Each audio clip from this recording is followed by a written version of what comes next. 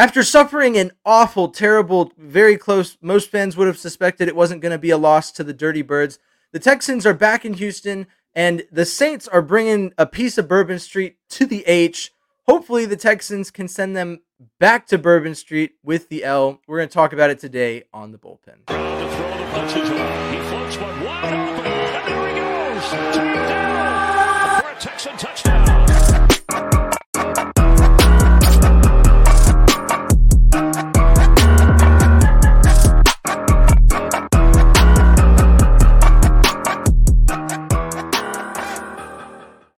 Hello, and welcome to the Bullpen. I am James. This is Tom. We host this show. I'm just gonna get right at it. I've been to Bourbon Street. Have you been to Bourbon Street? Absolutely.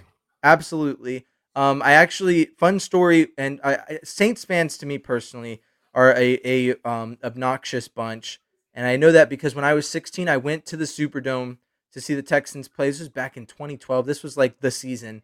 I believe we lost the game. I went in the preseason, and then I went to the regular season the next season. I can't remember which one was which, but at the regular season game, a Saints fan actually threw a beer at me. I was in my battle red Andre Johnson jersey, and I believe Schaub hit like James Campbell or James. I can't remember his name. He's from Rice, fullback tight end guy. No, never mind. It wasn't him. He hit Owen Daniels on a nice deep pass, and I was like, oh, yes.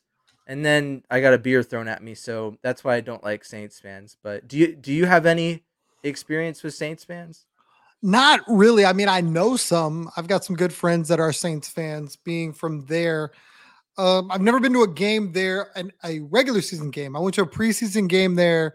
Very, very chill, very, very mellow. No beers were thrown. No people were hurt in the making of that production. No, yeah. I mean, so my dad was stationed in Gulfport. I graduated high school on the Mississippi Gulf Coast, so I know quite a few Saints fans. It's an interesting group of people. So I don't hate all of them because that would mean that I didn't have any friends in high school. Although that I guess it doesn't necessarily have to be true for that to be the case. But anyway, getting into the football aspect, the Saints just got Derek Carr. Michael Thomas seems like he's back to form to some extent. I think he's getting a little help from Chris Olave being there, from just a generally decent receiving core out there in New Orleans. But this team looks like it could be a problem. When I was looking at this NFC South stretch that the Texans are in, the Saints were a matchup that I was like, if I'm guessing 3-1, the Saints could be the loss or the Buccaneers. And if I'm guessing 2-2, it's because I think both of them are. And so now, having already lost to the Falcons, I guess my first question is how do you feel about this stretch against the NFC South now? What's your new record prediction, knowing that we already lost to the Falcons? I feel about the same.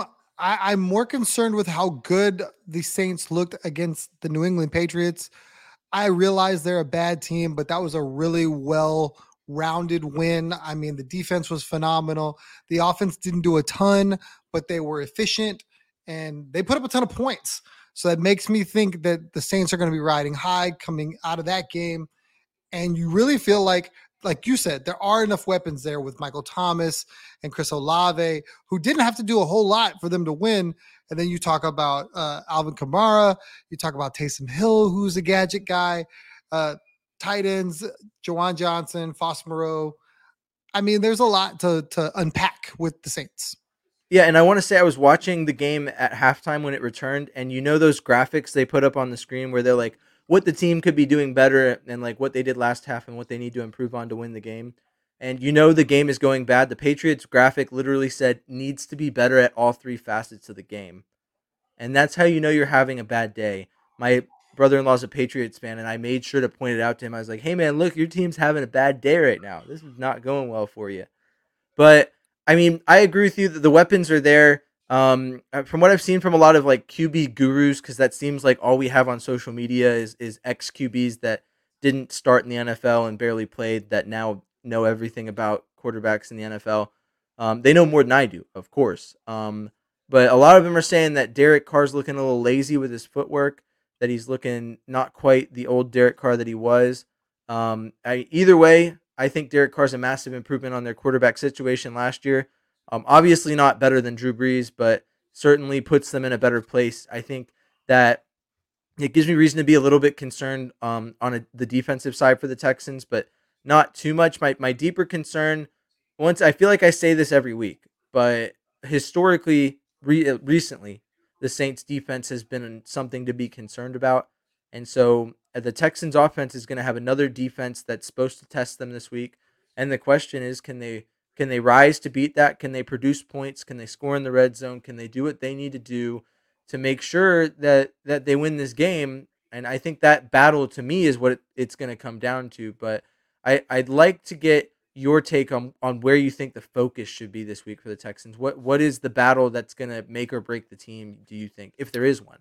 I feel like what has already been a really successful story so far for the Texans should be the focus, because it's really what undid the New England Patriots, and that's protecting the football. When you look at the way this game got started, the Saints didn't do anything offensively that made you go, "Oh wow, this is a juggernaut offensively." They scored their first touchdown on a pick or on a fumble or interception, a pick Interception, yeah. six. Yeah, it was pick six. So I mean, their offense struggled to get anything going, and then their defense generated points, which got the rest of their game going. Then their defense forced a missed field goal, and that just kind of snowballed. Where I feel like the Texans have been so good protecting the football that if you force these guys to travel the distance of the field and not make it short, then you have an opportunity to really have to make these guys make first downs, where the Texans defense hasn't been terrible, hasn't been great, but it's been bend don't break a lot. And this is a situation where I think that will keep them in this ball game. Yeah, and I think we established earlier this week. I think both of us see this the same, but you can correct me if I'm wrong. It's going to be very important that the Texans' offense gets going early and that they set a tone of scoring touchdowns in the red zone. We can talk about the specifics, but realistically, the defense needs some assurance that the offense is going to score, and they need a break. So the offense needs to sustain drives. That was not something we necessarily saw a lot of last week. Not to say that the offense like just went three and out all the time, but the defense deteriorated throughout the game, and they didn't really get any offensive scoring support until it was too late. Until the defense was put backs against the wall with a 1 point lead, and I don't care if it's Desmond Ritter or whoever. That Falcons team was rolling, and so the Texans were just put in a bad spot by the offense. There was a lot going wrong last week, but that was, I mean, a focus for me. But really, what I'd like to hone in on with this matchup is do you think that there's reason to be concerned with our secondary matching up with these receivers? Like, I wasn't concerned about it until last week, watching what kind of how, because Drake London wasn't a guy that was on my radar. Kyle Pitts seemed like he was destined to be a blocking tight end that can't block, similar to like a Brevin Jordan type.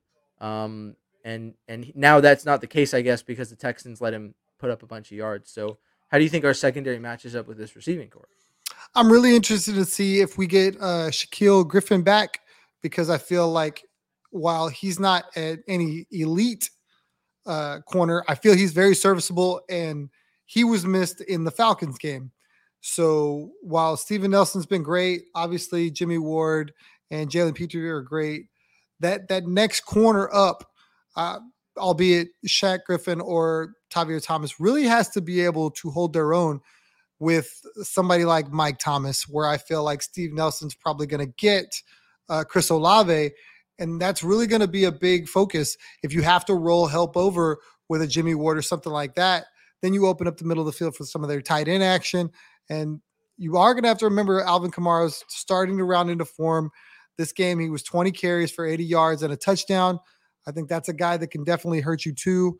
So just going to be important for those guys to really do their thing. I think another thing that's really going to help them is getting really good pass rush by Jonathan Grenard and uh, Will Anderson, because they really didn't have a ton of success with Atlanta, and I felt like that was a place they could win. And a lot of people in the defense of now, I need to clarify before I talk on this point because I'm about to say some things that some people might mistake as my own opinions. Um, but Will Anderson Jr. is number 3 overall pick and has 1 sack on the season. It's week 5, and there are a lot of people that just watch the sack number that are going, "Hey, what's up, what's wrong. And then there's other people that are saying things like, well, Deacon Jones said that he'd rather have a pressure than a sack. Look at the pressure numbers. Will Anderson's there. The sacks will come. And then what we're seeing is that this past week, Desmond Ridder faced basically zero pressure. I'm pretty sure the number was actually zero in terms of QB pressures. The pass rush quite literally didn't exist.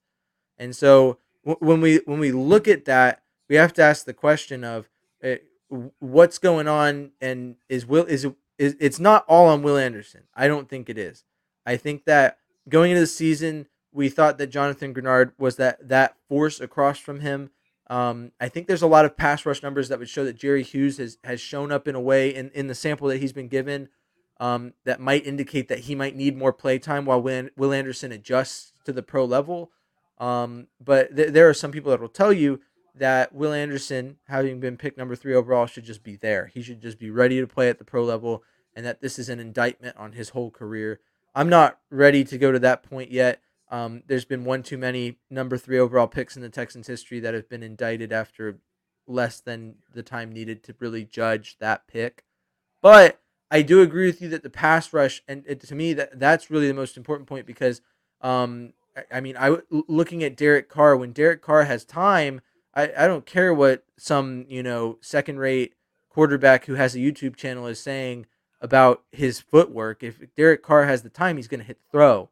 It doesn't matter what his footwork looks like. So getting that pressure on him, which has been a consistent problem this season, regardless of what some advanced stat metrics say about what Will Anderson Jr. and them are doing in terms of quarterback pressure and yards away from the passer when the ball is released on average, which sure, cool. I mean, at the end of the day, need to get in his face and we need to apply a pass rush. And a pass rush usually has a product of, a sack or some sort of QB hit. And it seemed like we left Desmond Ridder untouched. I think that it's paramount that the Texans, look around, dig deep, and find a pass rush because it's going to be pretty vital in this game. I have a lot more reason to be concerned in this game than I did going into last week personally. I don't know. How do you feel like the Saints are a more difficult matchup than the Falcons, or with hindsight being 2020, right? Seeing what we saw from the Falcons, do you think we could see a similar game, or do you think the Saints are a more difficult matchup and you have like a different outcome occurring? I feel like it's going to be a similar game for a couple of reasons. One, it's going to be played on Kirby in Houston as opposed to on the road. I think this team is really going to feed off the fans. I think that home field is going to be an advantage.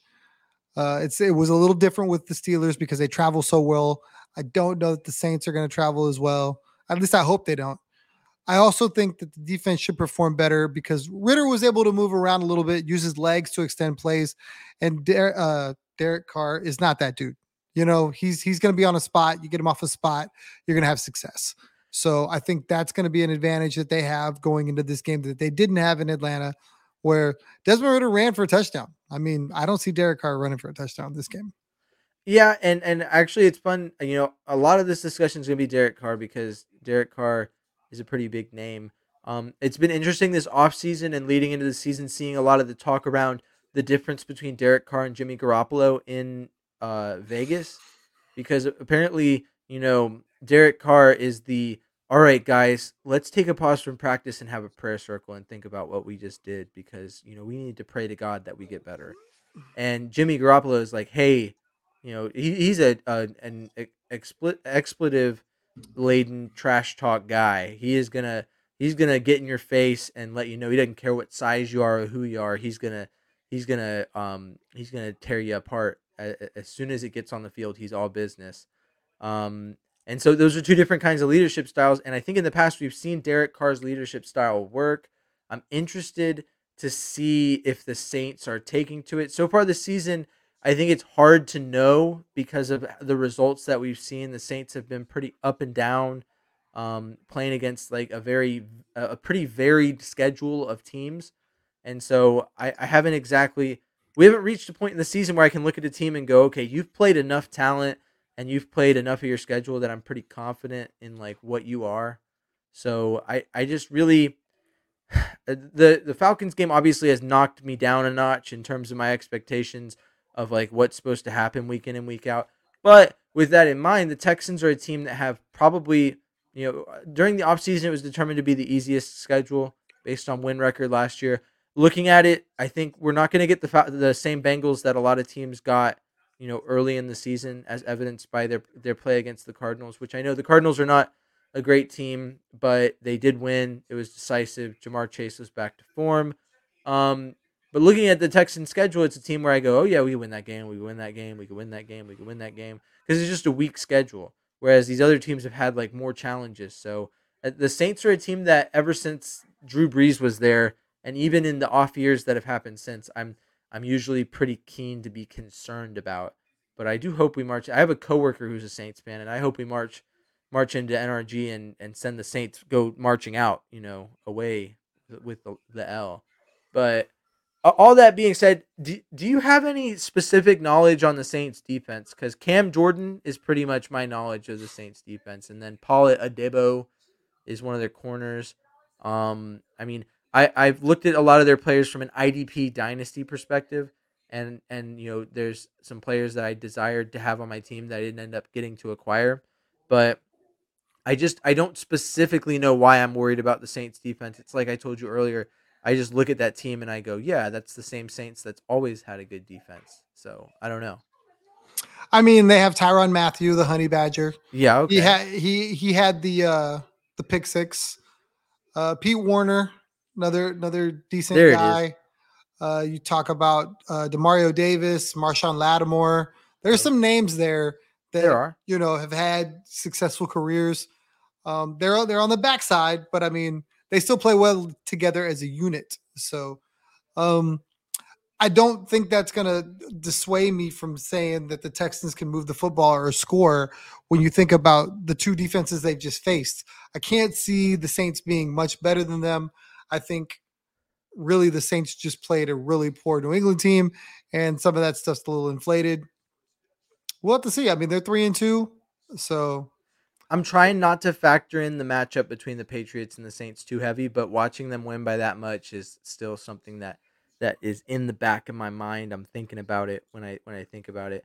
To focus in on the Texans a little more, this week we could possibly see Juice Scruggs come back, and so I not really directly correlated to the Saints Texans game, but just a question that I have for you because I've seen it discussed a lot on the Twitter log, um, is that Jarrett Patterson's been great at center. He's held it down.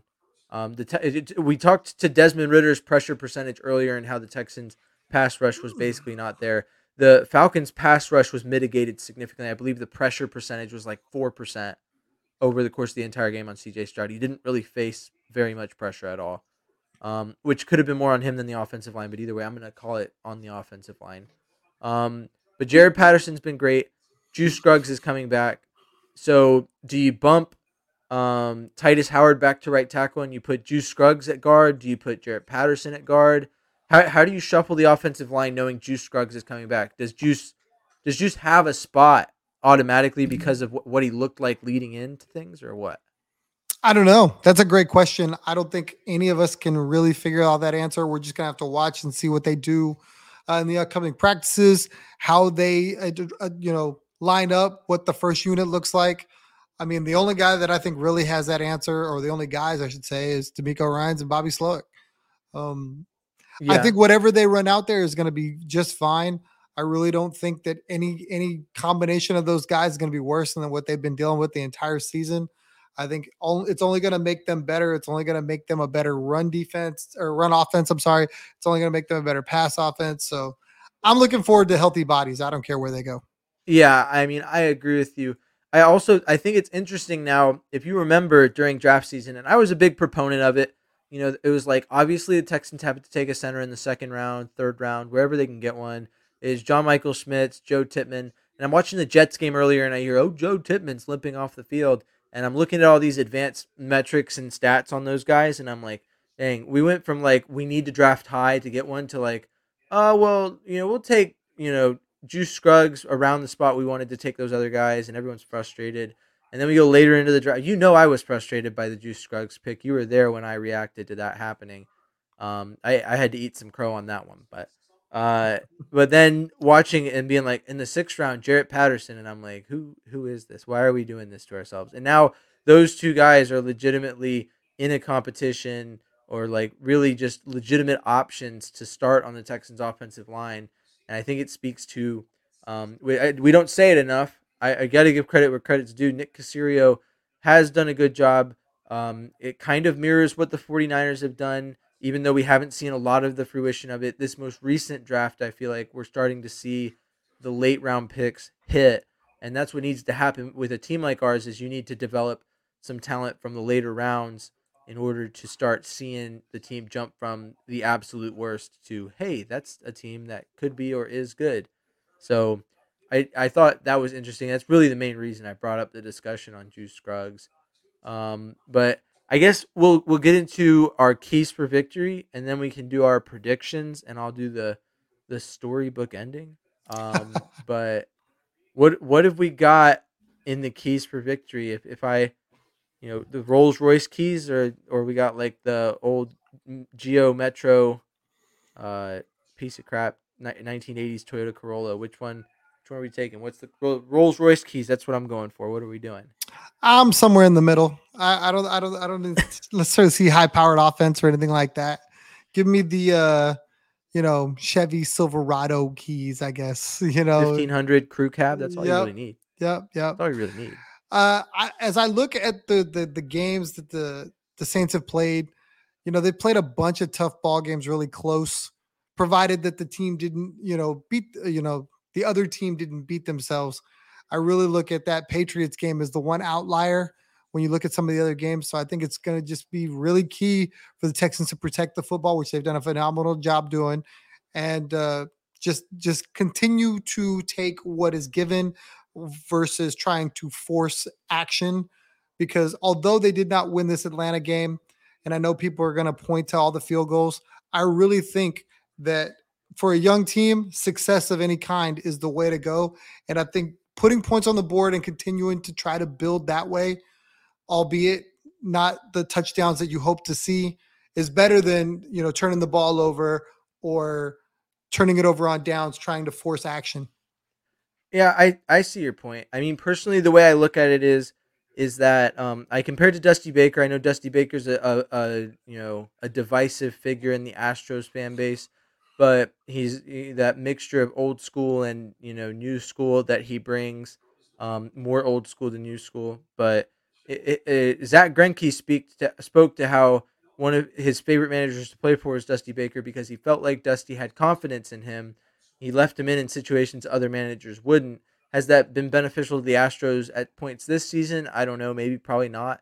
But at the end of the day, what it is that I feel like with D'Amico, the vote of confidence is that if we're not on our own, 30-yard line, right? If we're midfield or in enemy territory and it's a fourth and two or shorter, that confidence that you show in your team to go out and get that first down, I think is vital to their mentality of like, hey, coach believes in us, so we can go out and do this.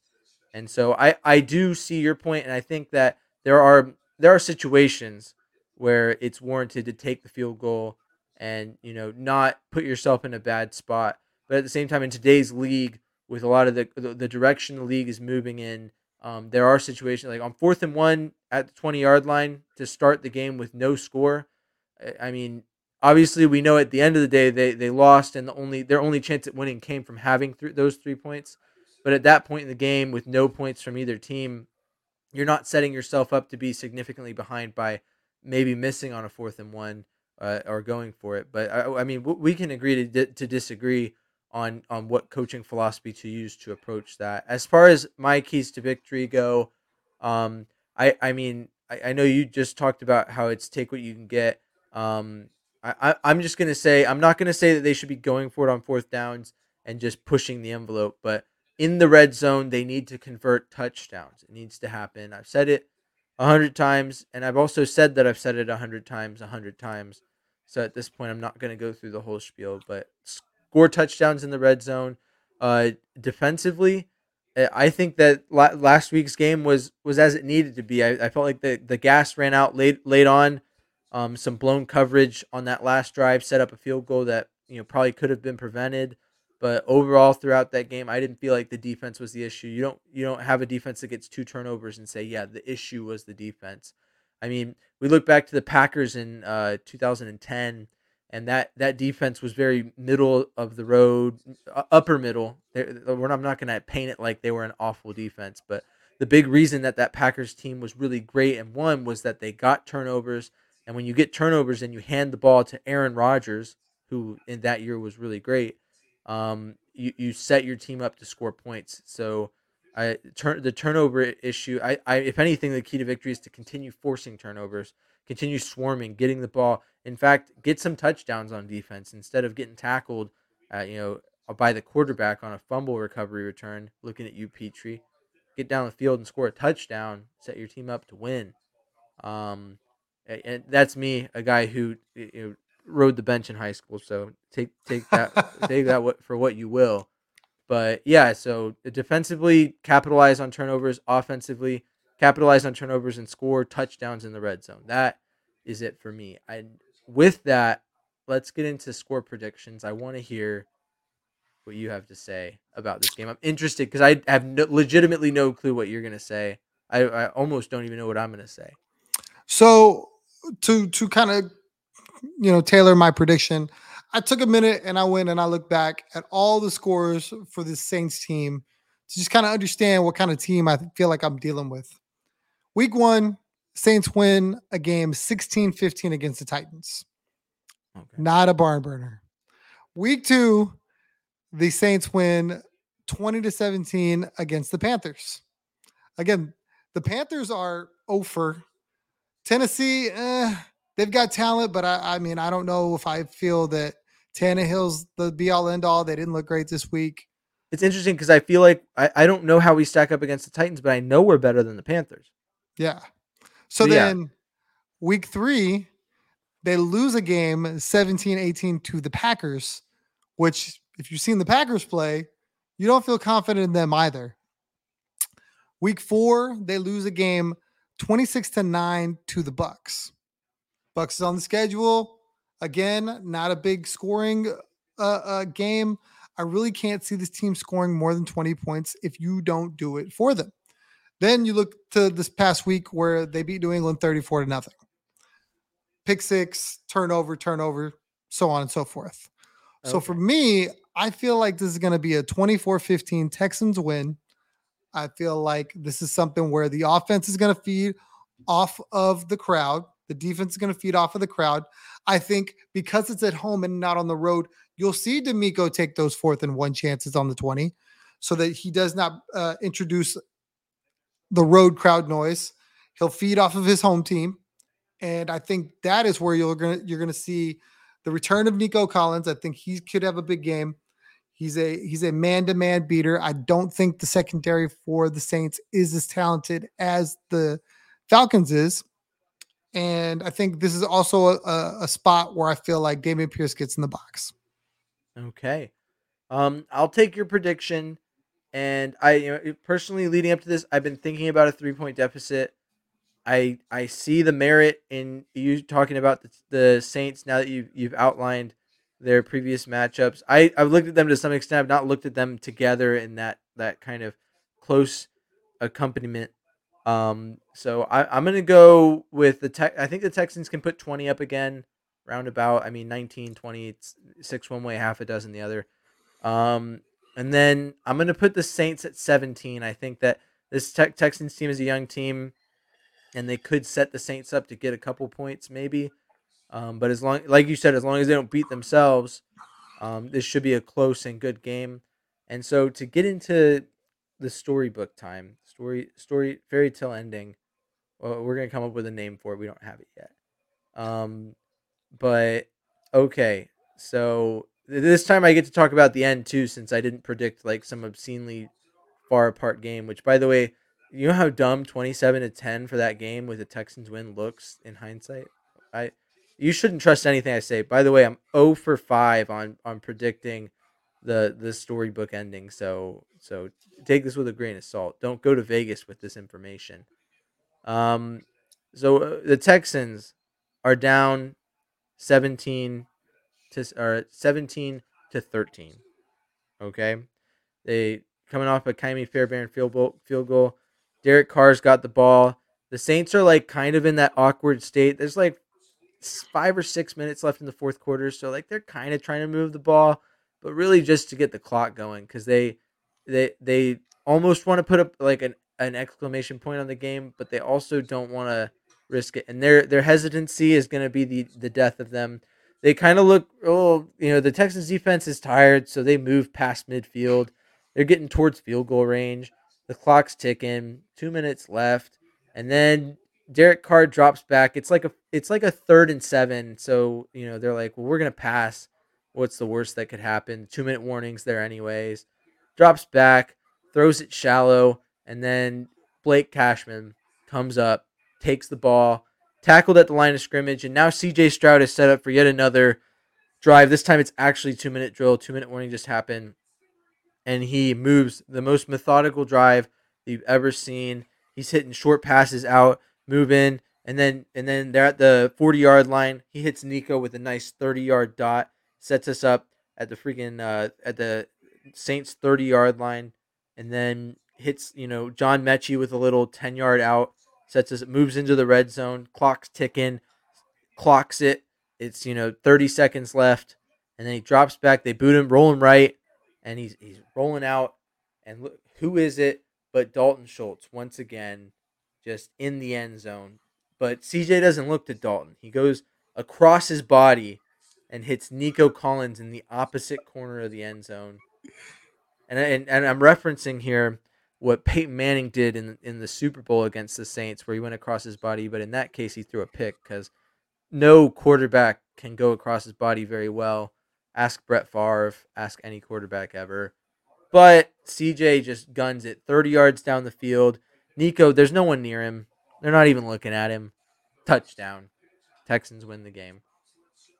I have to be ultra specific with these so that there's no risk of anyone thinking that I actually know what's going on. You're like, this is getting ridiculous.